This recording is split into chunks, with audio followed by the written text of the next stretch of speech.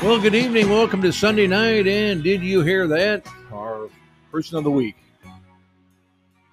Well, as a kid growing up in the 70s and the 80s, one group that had a huge influence on my life was the Eagles.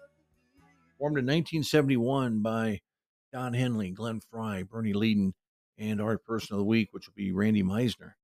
This group was absolutely huge throughout that time frame. Their first number one hit is the one you just heard, Take It to the Limit, a song written and sung by Randy Meisner. It turned out to be a huge hit for him. Now, Meisner grew up. He was born in Scottsbluffs, Nebraska. All right, lived on a farm there, and they said he was one of the nicest human beings, really, in music. Maybe there was a Midwestern charm that came through. Who knows? But they said he was absolutely a superb fellow. But he did have a share of issues over the years, some addiction issues and some very serious health issues over time. He's also incredibly shy. He really didn't like the spotlight. And a lot of the Eagles, of course, Henley and Fry, of course, did over the years and became huge stars in their own right.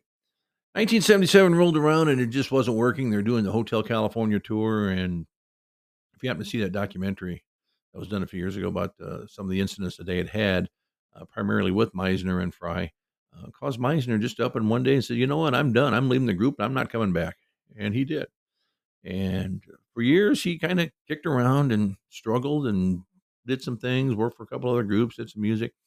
Never really ever went back to the Eagles. So over the years, they did some touring where they picked up and did some things together. And it just really wasn't in the cards for Meisner to return to the group. Now, in 2013, they had an opportunity to do the History of the Eagles tour. He was set to do that, but ended up having some health problems and ended up in the hospital and wasn't able to perform. In fairness, the Eagles did actually step up and paid for his medical bills. One thing that Meisner said over the years is all the trouble he may have had with the group, he never held anything against any of them, that he was still wishing them the best and hoped that only nothing but good things for him. But over the years, his health and some mental issues, they said he was diagnosed bipolar and things of that nature really kind of conspired against him. He lost his second wife in 2016 to an accidental gun shooting. She was moving a weapon he had in his house and it discharged and took her life. And he really struggled with that over the years and struggled with really a whole lot. But one can't deny his genius and what he did for all of us and giving us a wonderful gift of music that he did. Randy Meisner passed away a couple weeks ago of COPD at the age of 77. Rest in peace, good sir. And you are a person of the week.